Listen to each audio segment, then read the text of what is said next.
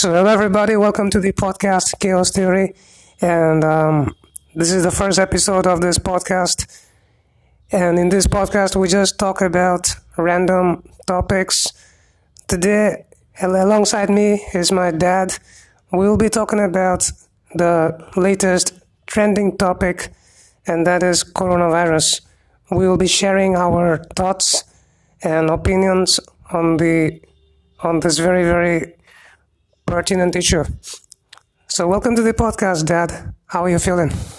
Okay, thank you. This outbreak of coronavirus is not actually, in layman's view, it would be like, when people lose resistance to this kind of virus. It is not that the virus has come suddenly. It was already there in nature, but, people could really fight against it or resist it. But nowadays, people live super life, super food, and, everything very fresh and very, germ-free. This kind of, lifestyle might have, been one of the factors of, coronavirus breakout. Yeah, that is pretty, that sounds pretty right. As a doctor, all that I can say about it is that I think they are probably making they're probably making it a bigger issue than it is. Sure, it's a strong virus, and however, this is not the first time that such an occurrence has taken place. Years before, we had the SARS outbreak also in China, I guess. So I guess coronavirus problem is much bigger, is much worse than before. But I suppose in a way we shouldn't be too surprised by it because viral infections, they can become contagious. The most common virus which affects us is the flu virus, influenza, and you see that virus, it keeps mutating every three or four or 6 years, and then it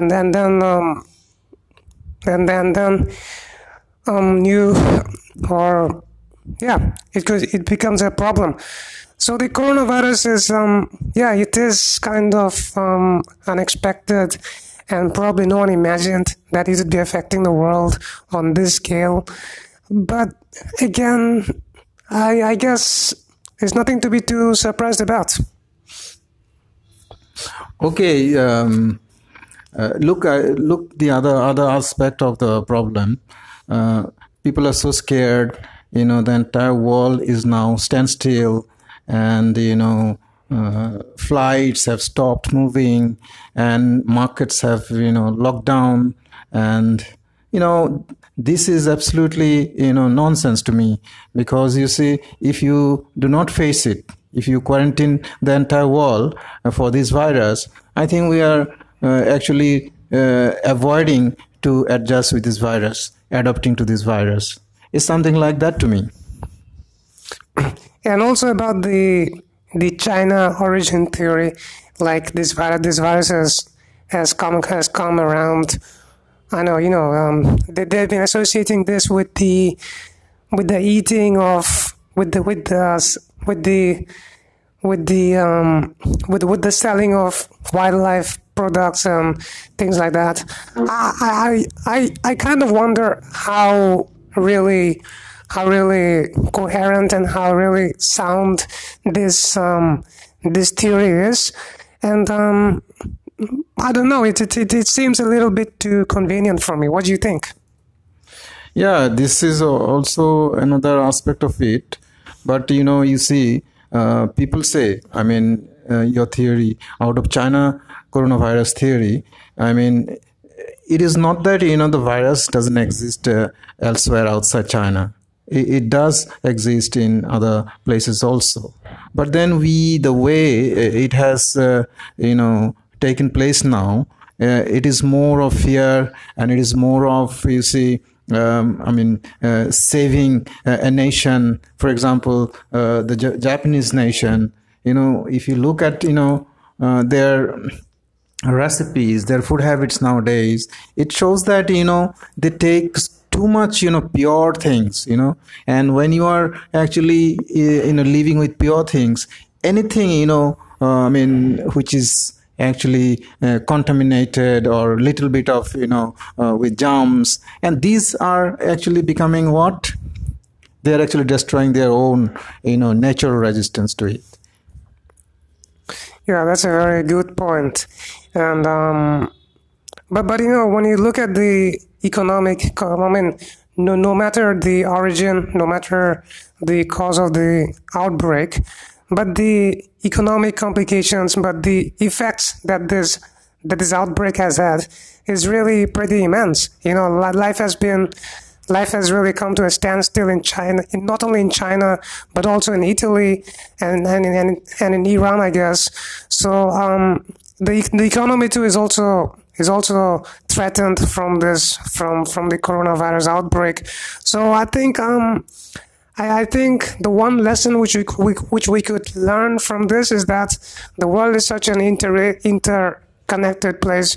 Well, what affects one country, what affects one place, it also indirectly or directly affects, everything else in the world. So, this, I don't know about this, but the virus, the shelf life of this outbreak is probably like probably maximum 2 or 3 months, and life should probably come to normalcy after that. But what could we expect? The economic and the other, and the other and the other complications from it. What do you think? Okay, being a political scientist, I would like to relate the issue with politics. The entire world is now suffering from inflation, suffering from economic downturn. And then countries do not know, they're actually puzzled, how to divert the issue from the minds of the people. And then coronavirus has become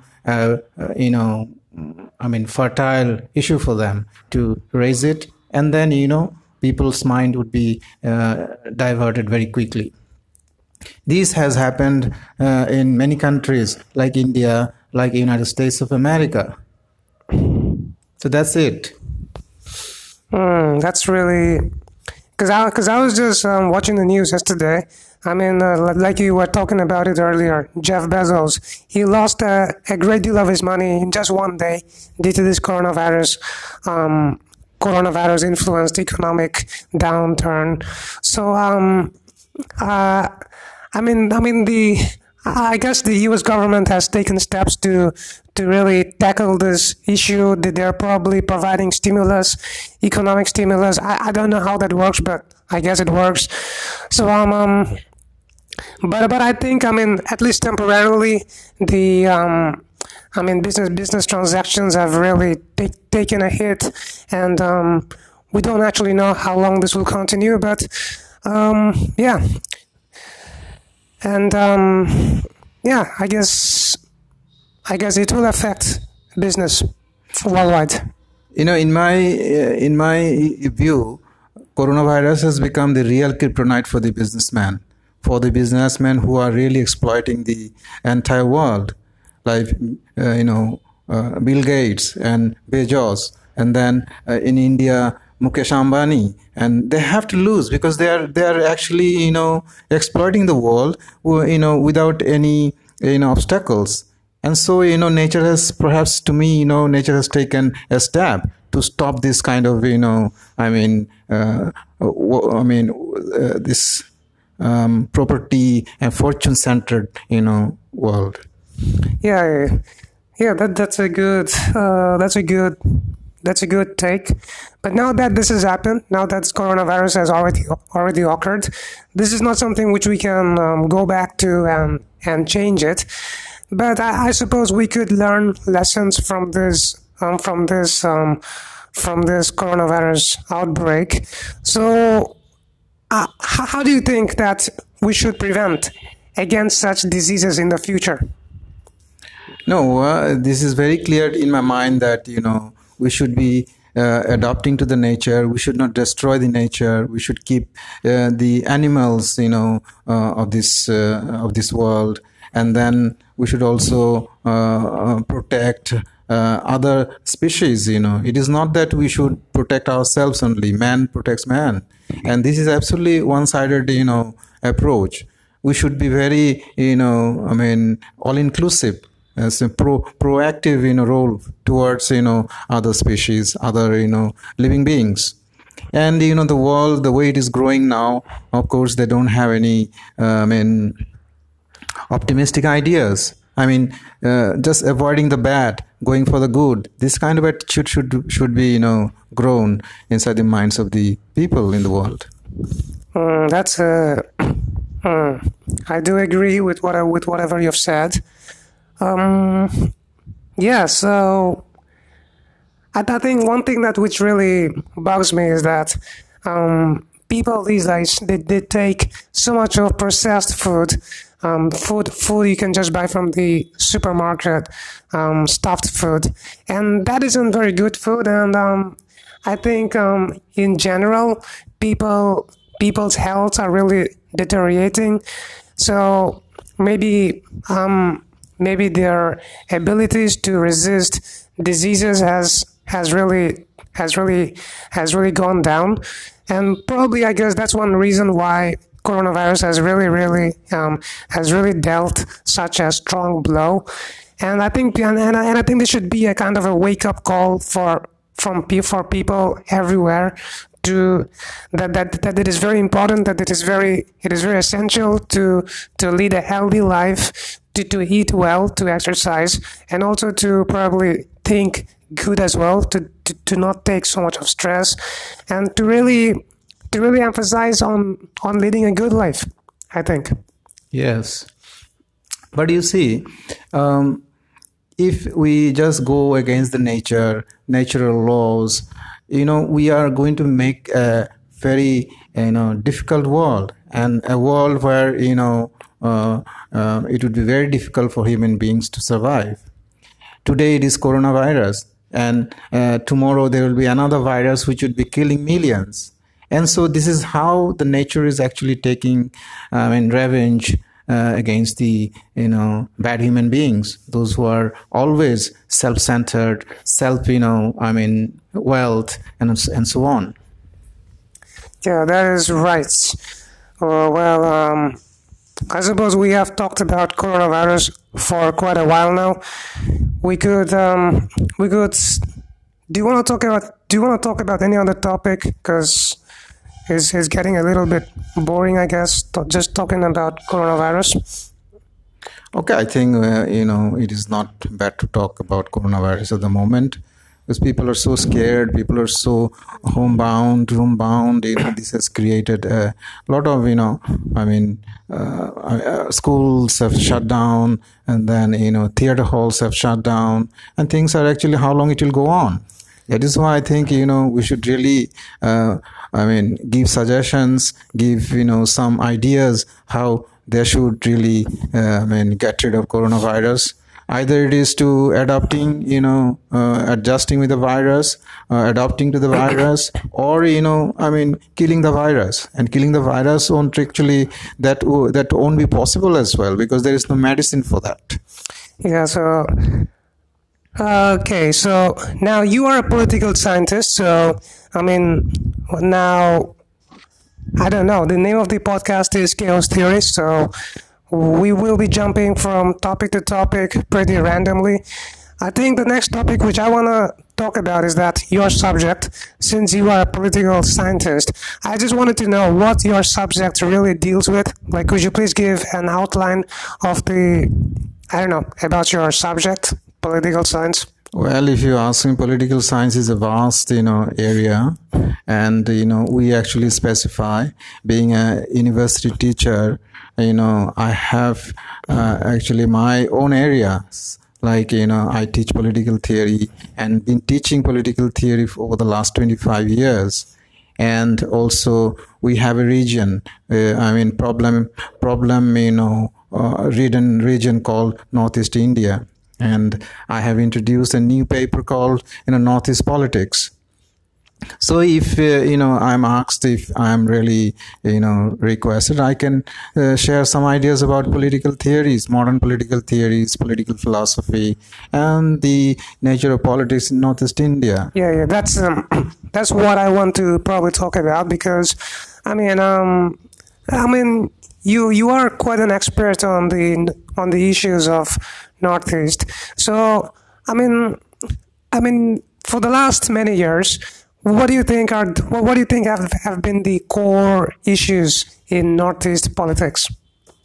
You see, if you just try to catch up with the history of Northeast, you will see that Northeast became a region after partition. And in fact, this Northeast and Northwest frontier, which is now in Pakistan, these two frontiers were, very difficult, terrains, and then these frontiers were very difficult to administer. So, they have introduced in those days, inner line permit and so on, which still, continues to exist, for some states in Northeast. And, history says that, after partition, borders became very distinct, and movement of the people, across the borders became very difficult. And then we have one issue called, illegal migration from neighboring countries like Bangladesh, Myanmar, and then, Bhutan, and so on. So this immigration became, it has byproduced, some other issues like ethnic conflict, ethnocentrism, and then population imbalance in this region. Yeah, as being a Northeasterner myself, as we are both Northeasterners, I think we can bear witness to all that. But Northeast is always kind of seen lagging behind the other parts of India, mainstream India, in terms of development, in terms of infrastructure and economic facilities. According to you, why is that? Why is Northeast still behind India, despite getting pretty good amount of government funds? See, there is a long-standing, blame over the center, that this region, Northeastern region, has been kept isolated for long, and it was also disconnected in the sense that communication system was not good, except one railway track. We don't have many other tracks, and then as far as air communication is concerned, it was not well connected with the other places of India. And as you have rightly pointed out, the infrastructure, capacity, infrastructural development in Northeast India hadn't taken place the way it has taken place in mainstream India, the way it has taken place in other places in India. But then, there is another issue that, business had not grown here. One of the reasons is that, you don't actually make profits in this region, because you don't have raw materials. Raw materials could not be exploited, and so on. But I think business apart, we know economically Northeast is not very sound. But I think it's also the culture, because we look different from the other Indians. We have a different culture. Sometimes we hear of very, very disturbing news, Northeasterners being harassed in mainstream India. It's very evident that the culture is different. And do you think that there hasn't been enough efforts to really integrate these two different cultures? Given the cultural, background of Northeast, it is really, where Northeast itself is as diverse as the entire country, because in Northeast, within Northeast, there are innumerable, tribal groups who speak distinct languages, and one language cannot be, related to the other. So, this is one example of, a diverse culture in Northeast. And then, to integrate, intra unity was never there, and it is almost like the old proverb says that in Northeast people are like frogs jumping out of their frogs. I mean, like they can never integrate, they can never unite themselves. And as far as the center is concerned, there had been little, sort of theoretical approach was not really right. I can give you one example when, our first Prime Minister of India, Jawaharlal Nehru, sent one expert called Vera Elvin to investigate, how Northeast people could be integrated to the mainstream India. He came, he saw, he participated with the people, and then he has written back to Nehru, reported back to Nehru saying that, Mr. Nehru, it is so difficult. You have to leave themselves, leave them alone. And, you cannot just integrate them because, you want to integrate them as one single nation, which is not actually possible because, they are quite different. And this is, in fact, like making rose into a lotus. So you have to leave them alone, let them grow themselves and the way they like. That's what, this kind of approach was really, not followed. And later on, force was really used, coercion was used, to integrate them. And so we have, thereafter, encountered with insurgency, just confronting the, coercive approach to the region. Yeah, talking of insurgency, I mean, there have been insurgent groups throughout Northeast India, but you've said just now how that came to place, the factor which really gave rise to insurgency. But could you just give a bit of an outline about how the insurgency movement grew and how it declined? No, actually, see, the history of insurgency is not very old in Northeast. It is soon after, Indian partition had taken place in 1947.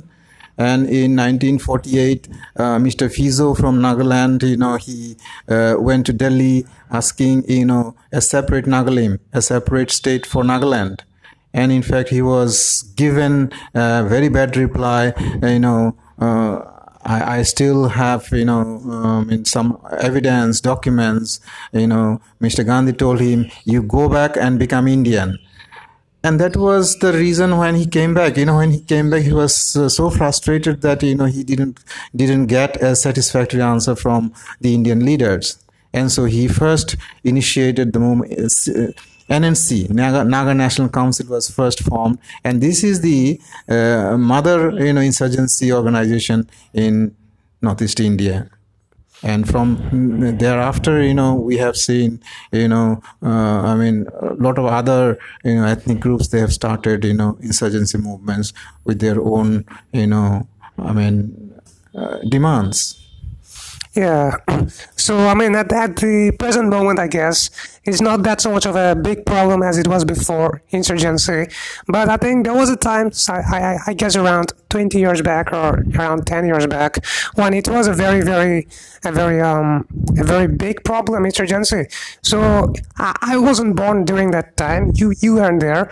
Could you give your own personal experience how it was to live amidst insurgency? Of course, it was very bad, and then a lot of massacres have taken place, a lot of killings, fight between the Indian army and the insurgent groups, like NSC and Muiva group and Khaflam group. I remember, newspapers used to be, full of, insurgency news, conflict news in Northeast India. And, situation was as such that people cannot move freely. And, there's a stretch of, 200 kilometers from Agartala, Tripura's capital, Agartala, to, Dharmanagar, which is about 200 kilometers. This stretch, used to be, controlled by escorts. If vehicles will move, and in front of the vehicles will have the army escorts, and backside of the vehicles will be having army escorts. So this kind of situation was really not normal, and people used to lead abnormal life. People used to restrict their movements, and then night curfews used to be imposed, and so on. These are some of the reflections of insurgency movements in Northeast India. So that's insurgency, and which is not so much of a problem anymore at the current moment. But I think all of us, all of the northeastern states, we can agree on a common issue, and that is corruption. Ministers, the politicians really misappropriating money, not doing enough for their own people. What is your take on this corruption problem? It's a very interesting, point. And then, if people are interested in anything, they are interested in the kind of, nature of corruption we come across in Northeast India. I will give you some examples. In Northeast India, after partition, so many regional political parties have grown. Like in Tripura, TUJS was, a regional political party. In Assam, Assam Gana Parishad was a regional political party. And, Hinuitrap is another, different political party in Meghalaya. Likewise, we have in Mizoram also, we have Laldenga's, MNF, Mizo National, Front, Mizo National, front. When they have come to, power, they people thought that they'll be having good governance, they'll be having some compassion, and then they'll be having respect from each other. But it hasn't turned out like that. Surprisingly, these insurgent groups, those who have taken over power later on, became more corrupt than anybody else. And that is very frustrating, and people are losing faith in this kind of the nature of corruption, money laundering, having given so much of money by the center, even Northeast today, doesn't look like any other place than, it was. If you compare developments, part is absolutely, nil in Northeast India. So we can agree that it's a big problem. Now, what would be your solution to this problem? What do you think can be done? Okay, there is a need of transformation of mind, transformation of behavior, for example, and there should be a little bit of compassion, and then what do you call that? Altruism. Yeah, altruism is required, which I believe will never take place. Yeah. So, and also, talking about this ethnocentrism in Northeast India, we have so many different ethnicities, so many different tribes with their own very, very unique cultures and languages. And I think, this is probably something which the mainland Indians don't really know much about, or the rest of the world. That we do have a bit of a culture conflict, Northeasterners and the other Indians, but we also have a very intra conflict. Like I think there is the Kuki Naga problem. Likewise, the tribes. We're not very. We do kind of, we don't get along with each other, and sometimes it becomes a bit too ugly. So what is your take on this intra-conflict? Yes, intra-conflict, ethnic problems. Actually, it dates back to the history of reorganization of northeastern region, Assam province, for example. Before partition, soon after partition also, until 1980s, today's Mizoram was, the Lusa Hills under, within Assam province. And then, today's Arunachal Pradesh was Northeast Frontier Agency.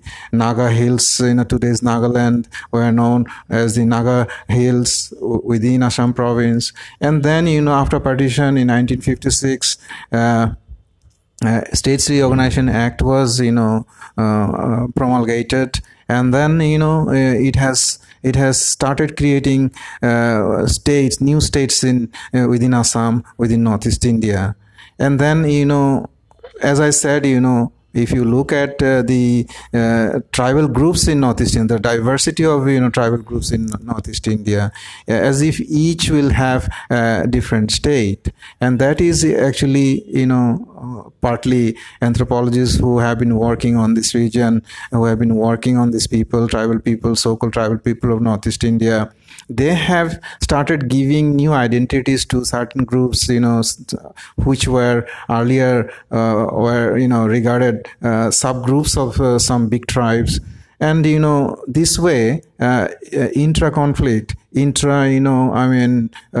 ethnic identities, got split, and then problem started.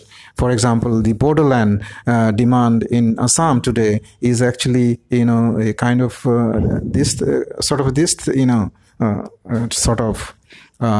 intra-ethnic conflict. So I think it's as I check out the time for which we've been talking, it's been already 30 minutes, and I guess if we talk further, it's going to be longer, and the audience may not like it. So I think with that, we come to the end of this episode. This is the first episode of the podcast Chaos Theory, and you are listening to me. My name is Sankalpa Chakma, and the person I was talking to is my father, Gautam Chakma, who is a professor, has been teaching political science for the last 20 odd years, and he is, I guess, an expert on his subject. So yeah, so this has been our first episode, and thanks for listening to this podcast, and I hope you come back, and we will be making more episodes, and yeah, see you next time. Bye-bye. Bye-bye.